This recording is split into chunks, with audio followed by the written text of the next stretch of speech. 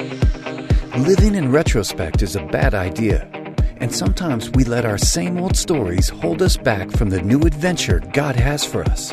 But here's the truth. God wants to restore us, transforming our tales of tragedy into epics to anticipate. In this podcast, Mary DeMuth interviews people who have lived through God's powerful restory process, where they've discovered healing, joy, and a brand new perspective.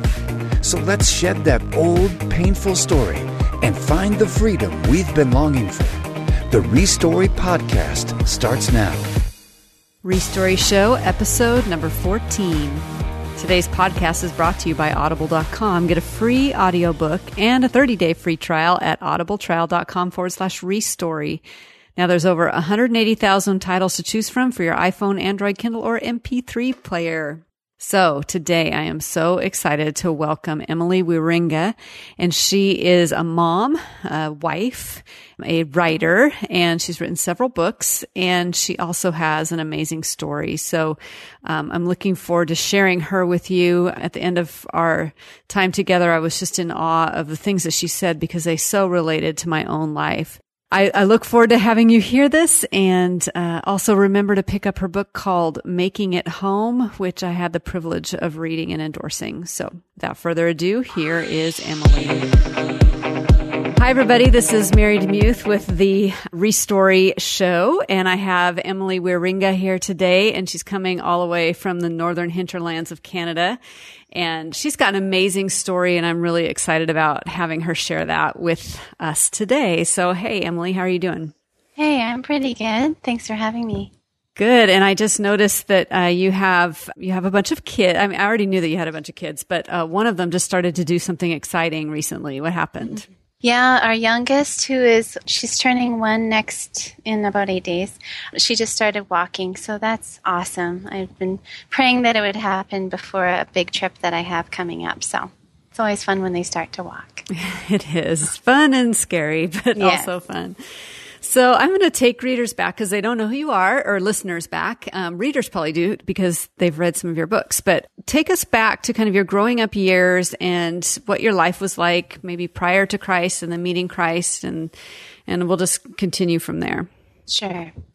Well, I'm a pastor's kid.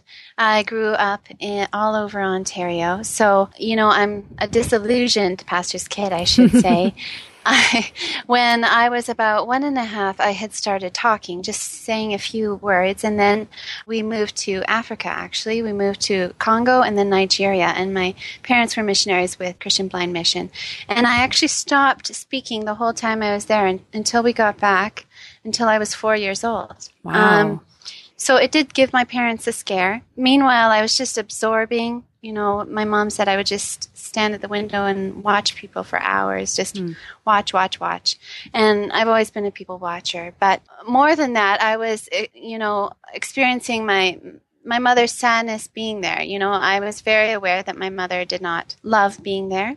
I could just sense her sadness, but it was also awesome to have my dad come home at lunchtimes, and he would hang out with us and play with us, and then go back to his work. That was the most I would ever see my dad in my childhood, is during that time. So it was a really good foundational experience in some ways. My brother was born there, and then we came back, and my dad attended school to become a pastor, and he worked nights at the skim milk factory. And meanwhile, we were pretty poor. But, my mom always did her best making homemade bread and sewing our clothes, and we never lacked that way, physically, but emotionally, it was quite a vacant household emotionally. My mom had grown up not as a believer, not knowing how loved she was. Her mom struggled with a number of issues and just poured all her time into her hobbies and none into her daughter. My mom doesn't remember ever being told she was loved, actually, or being told she was beautiful or anything. So, she became a Christian when she went to university, but had a lot of baggage left over from her childhood that, it takes a lifetime to unravel all that, to let go of all that baggage. So I grew up not knowing how loved I was. I'm sure, like, my parents would tell me sometimes, but it was very much a fact, not an expression. so much. And, my dad would give me a peck on the cheek in the morning and say, how was your night? And then go off to work. And it was just very, I didn't know that he enjoyed having me as his daughter. I didn't. And so I often felt like I was in people's way, or that I was just a project to take care of versus a person to love. And I think a lot of us can relate to that. I was also the oldest of 4 children, so you end up taking care of a lot of your siblings and don't have a lot of time to play. And my mom has since apologized to me for that. You just naturally put a lot of responsibility on your eldest. But when I was 7, my mom had actually put me into school. And the first day of kindergarten, I was so shy and insecure that my teacher was quite abrasive, and I just found myself in the bathroom stall crying and not able to come out of the stall. So my mom came and got me and brought me home, and she homeschooled me till grade 5. And that wasn't a big deal back then. Like now, it's kind of a common thing to do, but back then that wasn't necessarily a common thing. No, it wasn't. It was quite, a different thing. And that didn't help my purity at all.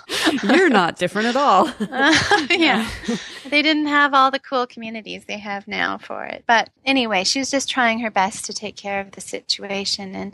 And I do appreciate it. She gave us a really good foundation for learning. But meanwhile, my insecurities increased. And it was around that age that a neighbor lady came over and said, she commented, my mom told me this later, that she commented on what a big girl I was. And I was right there. You hear these things. And so that just goes to your core. And when you're already insecure, you're just, So by the age of 9, very, very, very insecure. And I had gone to England with my mom. She had taken me to visit my nanny. And I got sick with the flu. And I noticed when I got sick with the flu that I got thinner because I wasn't eating. And, I kind of liked how I looked.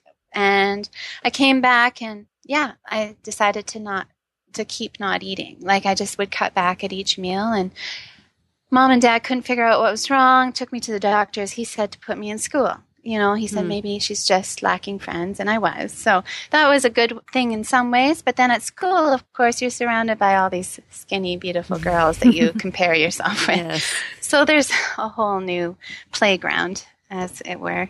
So I dove into anorexia nervosa. I didn't know that it was an eating disorder. I had no clue. I just knew that my parents had told me it's not good to ask if you're beautiful because that's vain. We weren't allowed to see one another at all. Skin was a sin. There's just shame in your body. Even undergarments, just you don't want to see them at all. It's just, there was such a stigma about your body. And then in addition to feeling big and in the way, you start to try and get invisible. You start to try and remove yourself from people's lives. So their lives get easier, and yours does too. And meanwhile, I'd heard my whole life that God loved me. I'd gotten baptized at age 8 because I knew that was what my dad wanted me to do. But in the same way, if you don't feel your parents' love, it's hard to feel God's love when you're a child. It's just because he's a father, right? And you understand, it's hard to feel a father's love if your own dad doesn't feel very loving. So, or you translate that to God and you think, well, if my dad's that way, then God must be absent or uninterested. Right. Yeah. Which, fair enough. You're like, okay, I'll just pray and do, because I was a good girl. I didn't want to go to hell, so you do what you have to do to stay out of hell. But there was no relationship there. And so, meanwhile, things got progressively worse. I was put in Toronto Sick Kids Hospital when I was 11 and put there for 1 week. They said if I didn't get better by the end of the week, that I would have to obviously be put on IV. So I ate the last day and they let me out. And then it got worse, right? Because there's no holistic healing there. So I went home angrier than before because felt even more like just a case to be solved. And by the age of 13, I went away for the summer to my grandparents. And that was not good for me because I did not have the watchful eyes of my parents giving me cod liver oil if I didn't eat supper or whatever. Ooh. Whoa. They tried everything. How did that taste? Awful. I've heard that. Like a dead fish. Yeah. Oh, gross. Oh.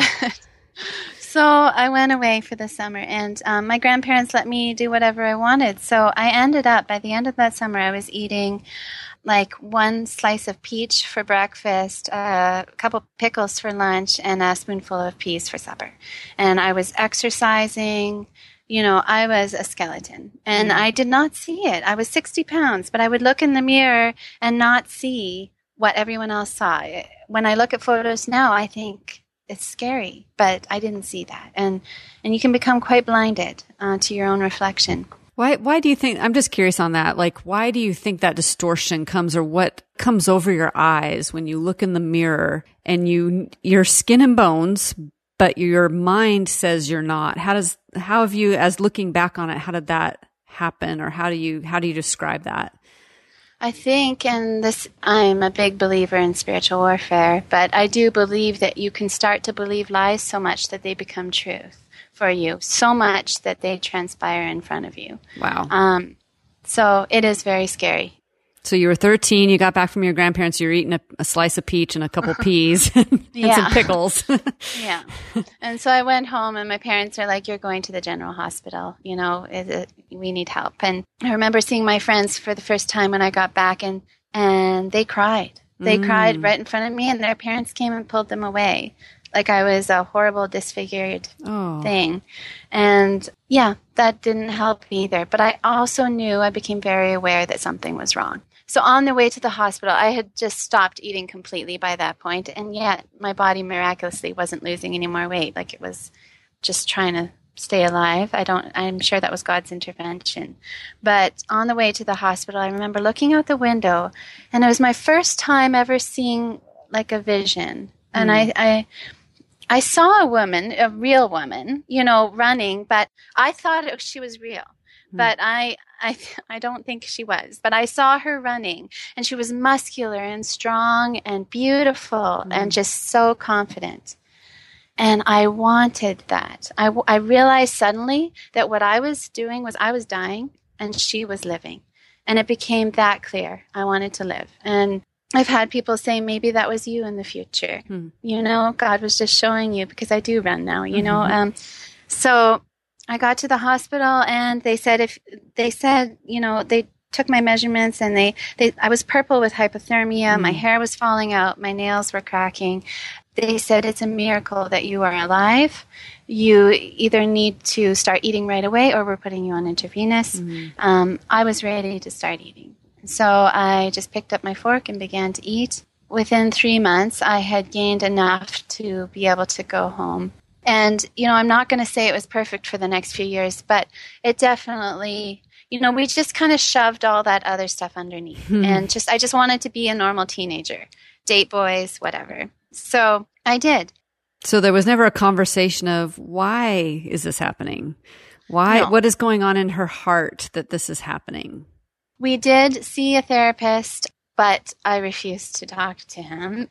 He did also talk with my dad and my mom, and he asked my dad questions about me, and my dad had no idea of the answers. And so my dad knew and started to try harder. He took me out on dates, and things, and he did try, and my mom did too. So my relationship with God, got closer, but I still hadn't dealt with the junk between me and God the Father either, obviously. Loved boys, spent way too much time with them. And then at 18, went out west 40 hours to Bible school. Took the bus 40 hours and went to Bible school and met the love of my life, Trenton Wierenga, and he's a farm boy. We dated on and off, and when we got engaged, I went to the Middle East for 6 months to teach English and be a covert missionary. And it was amazing, and I had never been closer to the Lord. And the last week that I was there, I just enjoyed eating while I was there. I love eating new foods. I just loved it. And so I was eating a sandwich, and someone remarked that I'd put on weight since I'd gotten there. Oh, dear. Yeah, all of a sudden, everything comes crashing down, and you are faced with yourself again. You're not looking at God. You're not looking at other people. You're just looking at yourself and the weight that God allowed you to put on while you were serving him. That's kind of how you... So I'm like, I cannot afford to lose control like this again. And so I go home a different person. Trent marries a girl he no longer knows. He marries a girl who no longer wants kids because getting pregnant means gaining weight and losing control of your body. And that was the biggest fight of our honeymoon, you know. I didn't want kids anymore.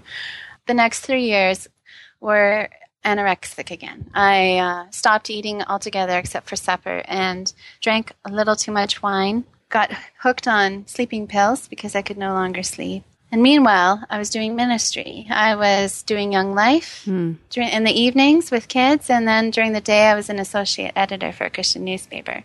And my life was a mess. So at the end of those 3 years, you know, we're exhausted. Trent is exhausted, trying to just know what to do. We're driving home from a friend's house, and I'm at the wheel, and I hadn't eaten that day. I'm drinking like 12 cups of coffee a day.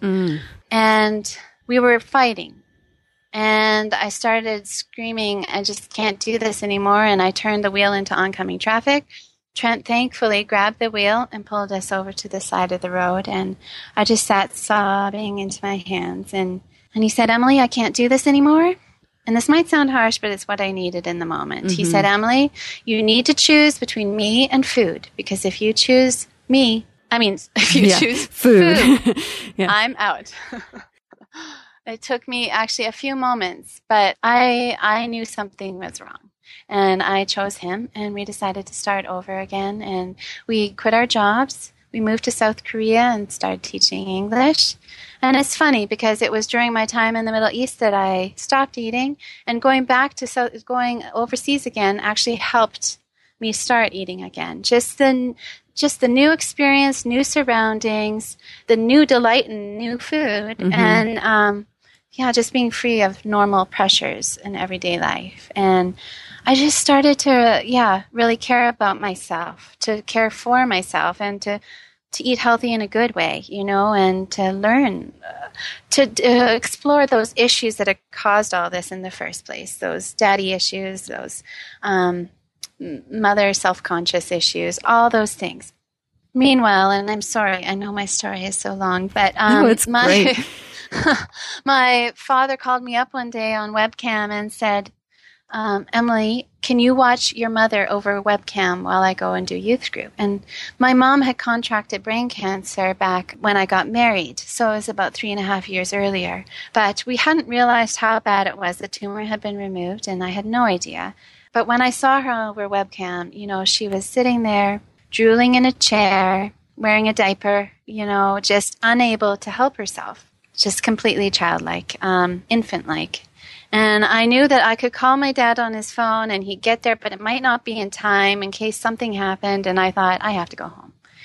And that was the beginning of everything, the beginning of my healing, my true healing, just going home, you know, facing my parents again and them needing me. You know, them needing me to help them and being more than just in the way. I was actually needed. And it was very hard to live in my parents' basement for 3 months while my husband finished up our contract in South Korea. And yet, incredibly, it grew a mother heart in me, which I didn't have before. I still hadn't wanted kids. And then as I cared for my mom, like one would a child, that love grew in me, the Father's love. And I began to forgive my own father. I saw him and how broken he was over my mom, and that he's just human, and that he was trying his best when I was a little girl. He was broken then too. We all are. And, you know, it was very, I realized I had been expecting things of my dad that I could only expect of my Heavenly Father. And that's huge, you know, when you just let them go that way. I was old enough to realize that. And that's not to say he was perfect and our relationship isn't perfect, but we've stopped the great expectations of each other, you know, and just have started to accept each other. So that was really good.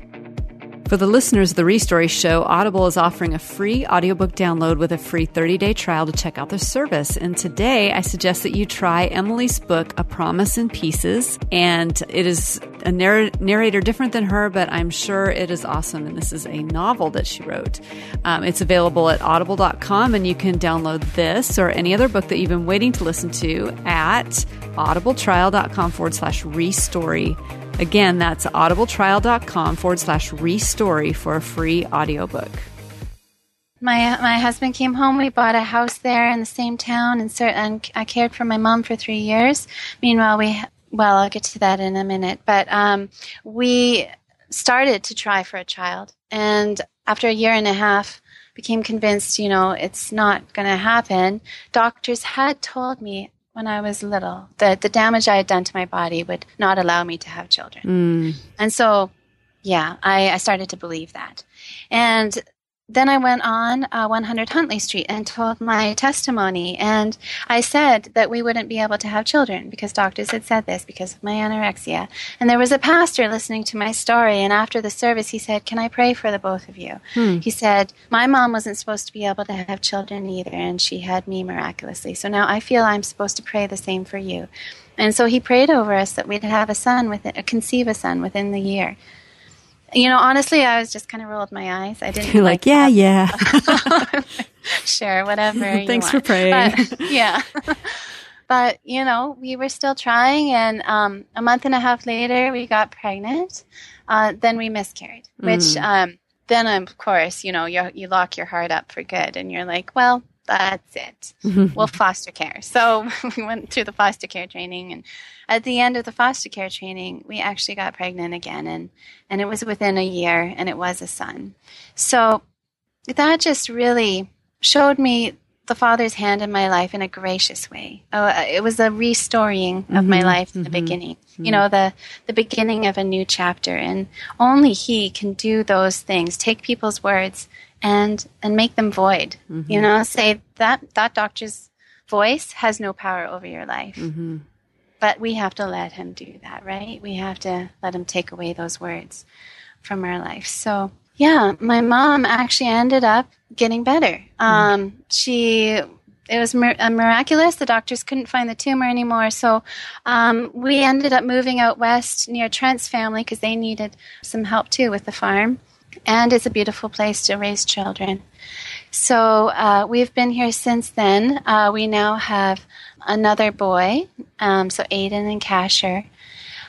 We took in 2 little boys after Kasher was born. We took in them for a year. Their mother had called me up. I'd met her through Young Life. And she called up just desperate. She had an abusive boyfriend. She was running away from him. She had no job, no home, nothing, and 2 little boys. So Kasher was only 6 months at the time, but, we really felt God telling us to do this. People told us we were crazy.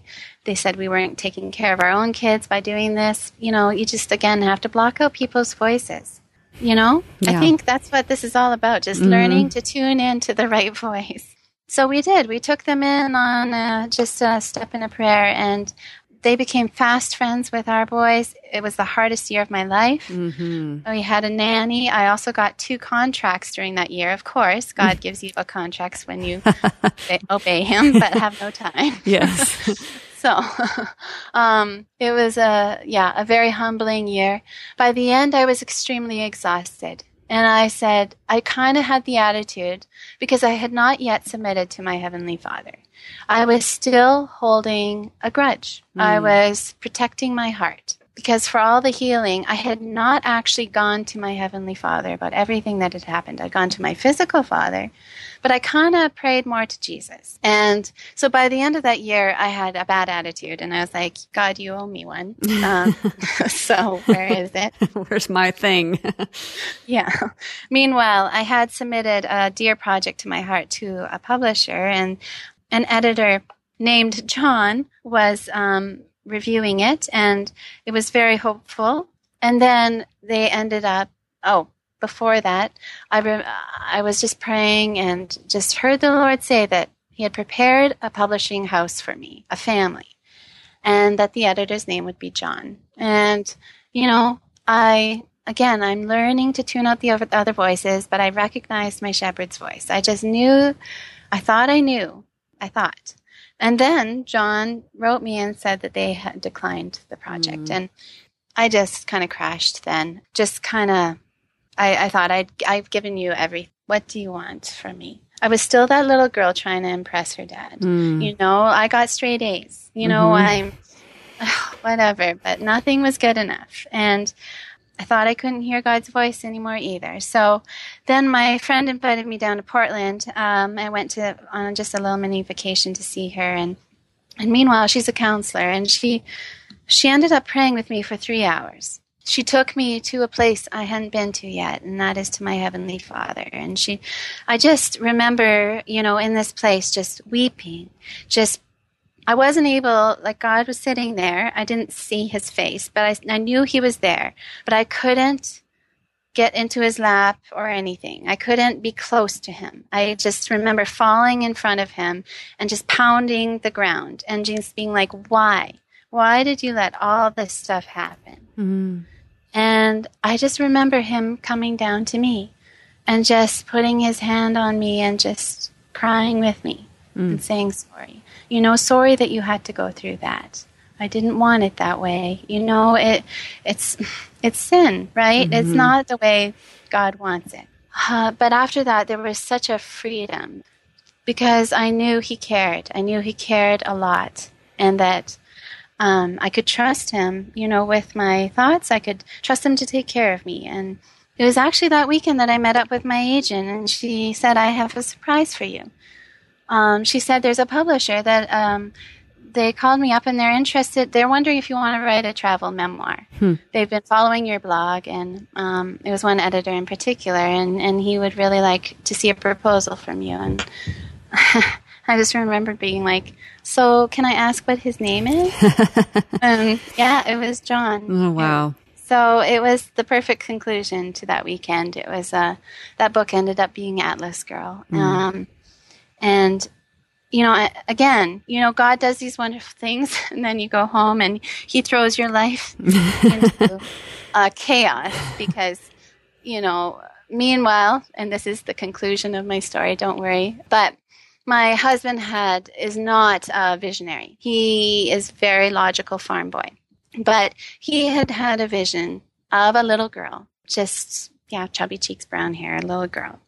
And we had thought we were done, but the same day I went for a run, and he hadn't told me any of this, but I saw her too. And so, of course, I come home and I'm telling him what I've seen. And he said, yeah, I saw that too. And so we knew our family wasn't finished.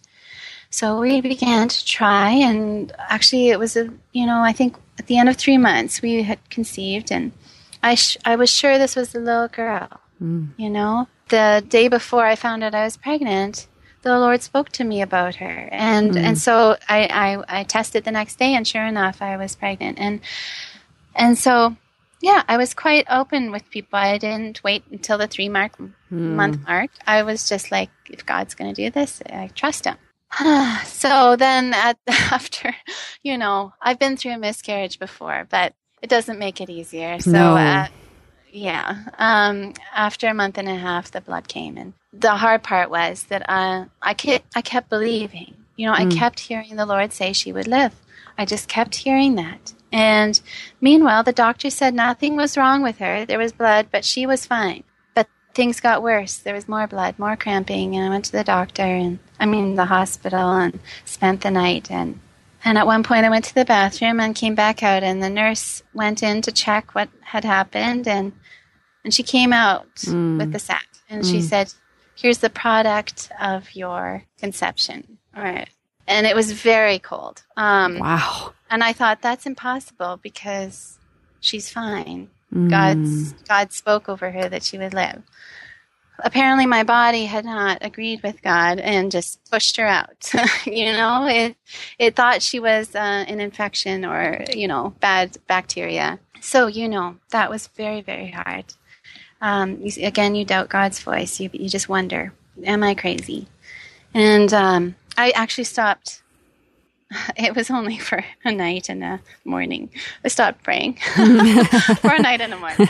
But it felt like a long time because the room suddenly it was so empty. Mm-hmm. It was just so empty because God wasn't there. Normally, God is there with you, right? You feel him. You're like, but when he's not, I cannot explain the emptiness. And so I went home the next morning, and my friend had emailed me, and she said, Emily, and she didn't know, but she said, God placed you really close to my heart this morning. And I want you to know that whatever he spoke to you is true. You might not understand it. And it's an upside down thing. But He will fulfill it in His timing. And that was enough to keep me praying, for the next year while we kept trying. That January, I got to go on a blogger's trip to Uganda and Rwanda with the organization World Help. And while I was there, I met my sponsor child, one of them, and I also got to meet his mother. She walked 4 hours to meet me. Wow. Humbling. And meanwhile, her husband had just died of AIDS. All of her children were being cared for by this children's home. So she was alone at home, a peasant farmer, working so hard and not able to keep any of her kids at home. And I looked at her and I looked at John Mark, my sponsored child, and he's looking at me just full of, awe and delight at this sponsor who can pay for him. And I thought, this is wrong. Mm-hmm. It's one thing to sponsor kids who don't have parents. I totally get that, and I do that. But when their parents are there, let's help them take care of their own kids. I'm a mom. Goodness, it's so humbling to have to ask for help. And then, to have your kids taken away from you, just the worst thing in the world. So I wanted to give her that dignity back, to have him look up at her with pride and joy and not the stranger, that had just flown over there. So I got to visit a slum while I was there. Got to. But yeah, it broke my heart, obviously. And I came home and was just, wrecked. And I knew I couldn't be the same. I knew, it had felt like home in many ways. And I believe this is because as a little girl, I lived in Africa. And I'm like, oh, this is where my sisters and brothers are. You're so like, I was missing you all these years. And when you take responsibility for people like that, when they become your family, you have to help them. You can't know that your family is starving over there and you're over here with everything. So I prayed and prayed and prayed and looked for an organization that was partnering with single mothers like I was wanting to, and couldn't find anything, and especially in the area of Katwe, Uganda. And so I started a nonprofit very naively. Because that's not a little undertaking for sure. It felt little at the time.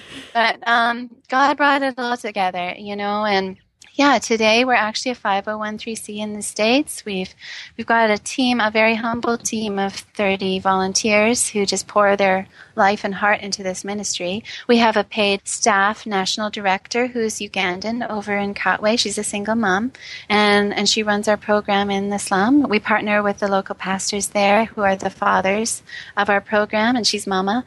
And it's a 2-year program where we're inviting these women to go through training of their choice, urban farming, tailoring, hairdressing, and whatever. And at the end of those 2 years, we help them become self-sufficient so that they can in turn help others. And, again, it's just all based on faith and prayer. None of us get paid over here. We're just begging God to help us every step, every day. It's a lot of work, a lot of spiritual warfare. We're heading to Sierra Leone also to plant the tree there, and we've been given a house and land there. Tell the listeners the name of the ministry. Right. It's the Lulu tree. And when I was praying about a name, the name Pearl, the pearl idea of a pearl came to me because, for months I had been thinking of this pearl in this field that this man had dug up. What a pearl. Like, I want that. I want to have that pearl in my life. And then Uganda is the pearl of Africa. So I thought it'd be really cool to call something about pearl. And I know the Lord guided all these thoughts, but I didn't really, I thought, okay, Pearl House, there's already a Pearl House. Then I thought, okay, Pearl Tree, not quite. And then I thought, what is pearl in Swahili? So I looked it up, and it's Lulu.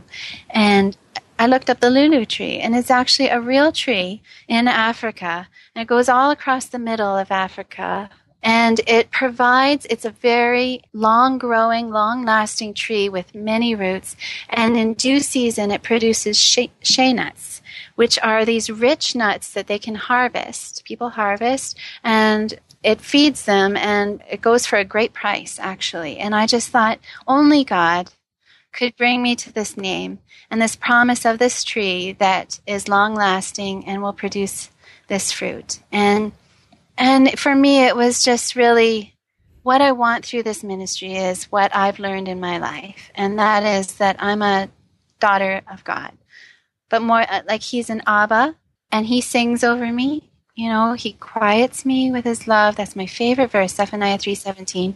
For some reason, John 3:16 is the big verse, but I think Zephaniah 3:17 should be the big verse. Because to know the love of the Father for each of us is so important.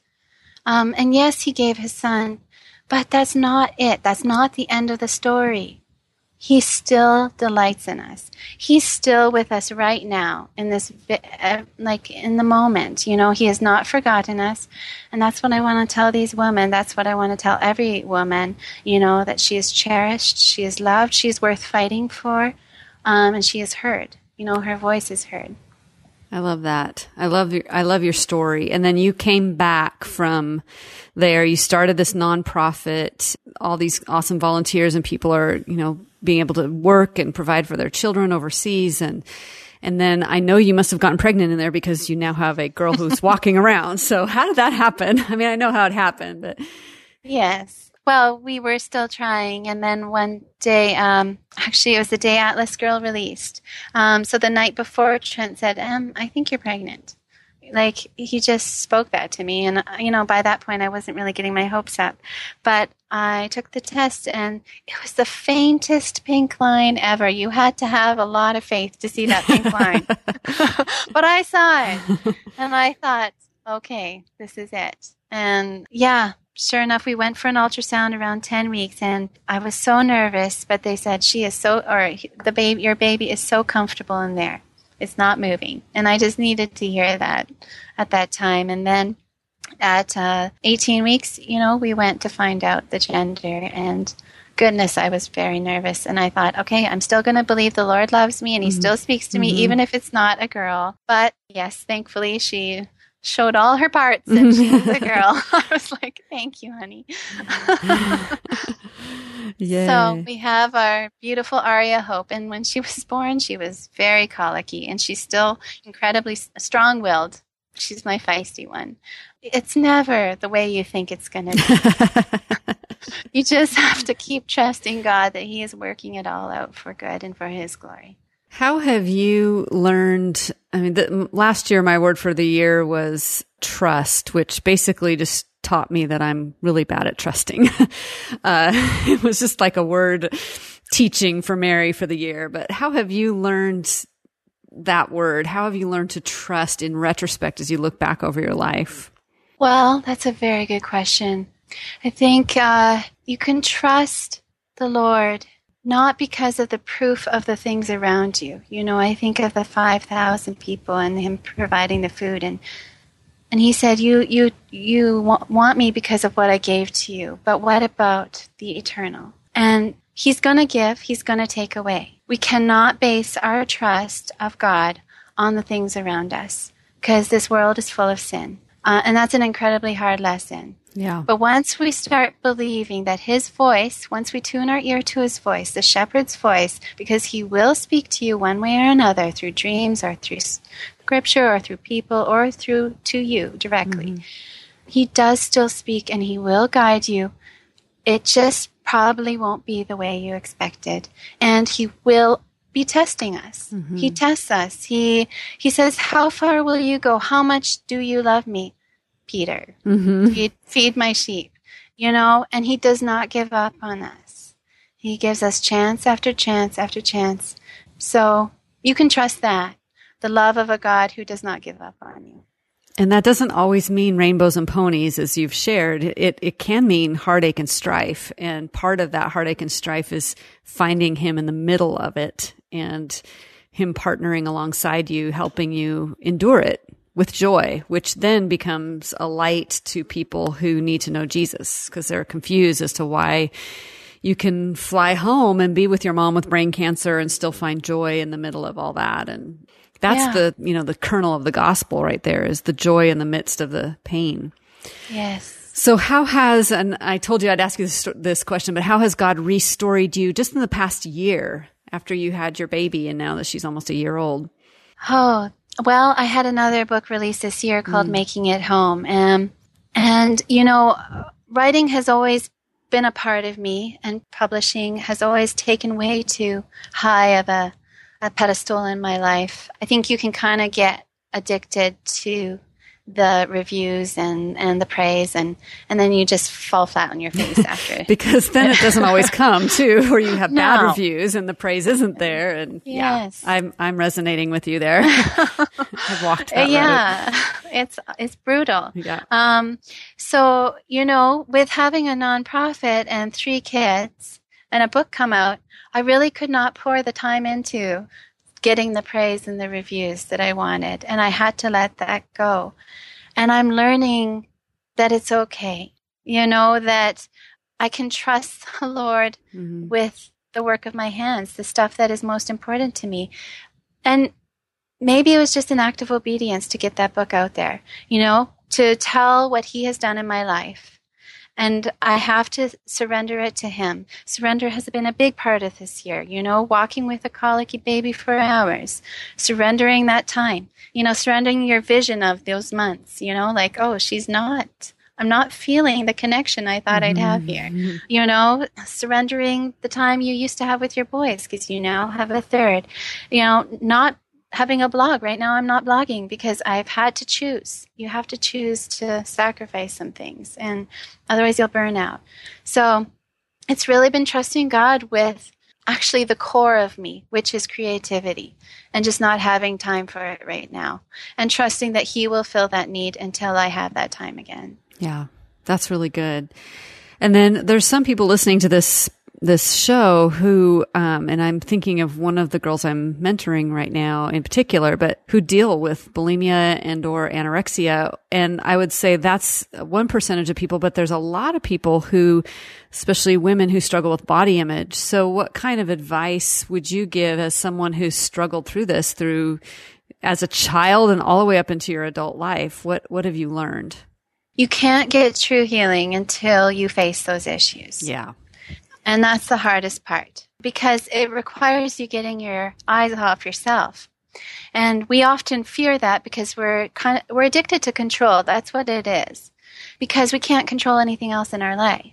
And so if you can control your eating, it feels good, for a while. And then it imprisons you. But I know that deep down you want freedom to enjoy food again, freedom to enjoy loving life again. You want to be that woman running in the park who's strong and not thinking about her next meal or her next purge, just thinking about life and how beautiful it is. What is it like to free up our minds to think about things other than food? I believe the enemy uses it as a trap to distract us from our true potential. And I believe that everyone that is addicted has a tremendous gift inside of them that God wants to bring forth, and Satan is distracting you.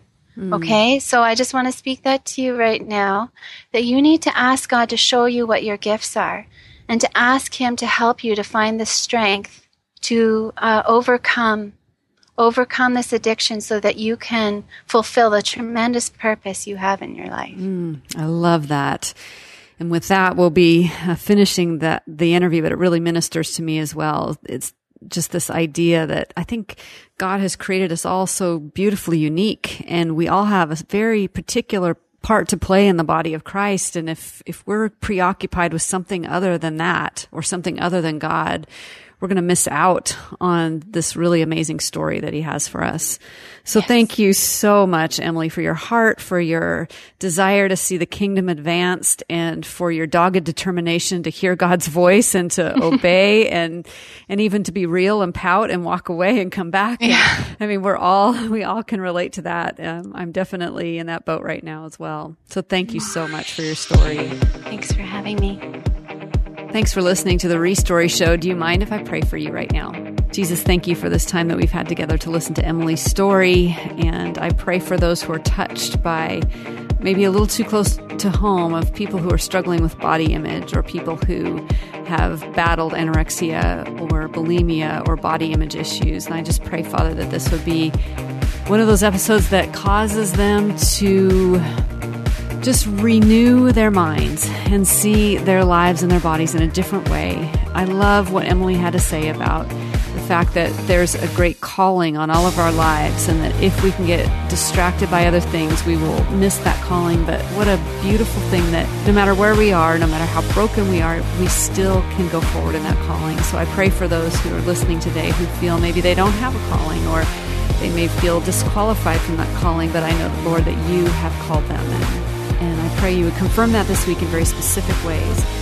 Thank you for speaking to Emily so clearly. And for those of us who sometimes struggle to hear your voice, I pray this week would be a week where we could speak quiet enough and still enough to really hear your direction and your hope for our lives. So we're just so grateful for the fact that you do interact with your children. And then for those of us who struggle with you as a father, I pray that you would help us to understand that hard thing, Lord, that if we had an earthly father that didn't demonstrate good fatherly qualities, that we could still understand that you are a good Father who loves us, who pursues us, who gives us so much. So we're so grateful for that. Give us a new perspective this week, a new hope, a new way of looking at this world. And I pray for those who are carrying burdens today that you would lift them off their shoulders, and that your burden is light, you say in your word. So help us to give you our burdens. Thank you so much, Jesus, for creating Emily and for creating all of us and for loving us and creating a path for us to walk on. We thank you and praise you in Jesus' name. Amen. If you'd like to know more about today's show with links and extended information, please go to marydemuth.com/restory14. And may you live a brand new story this week.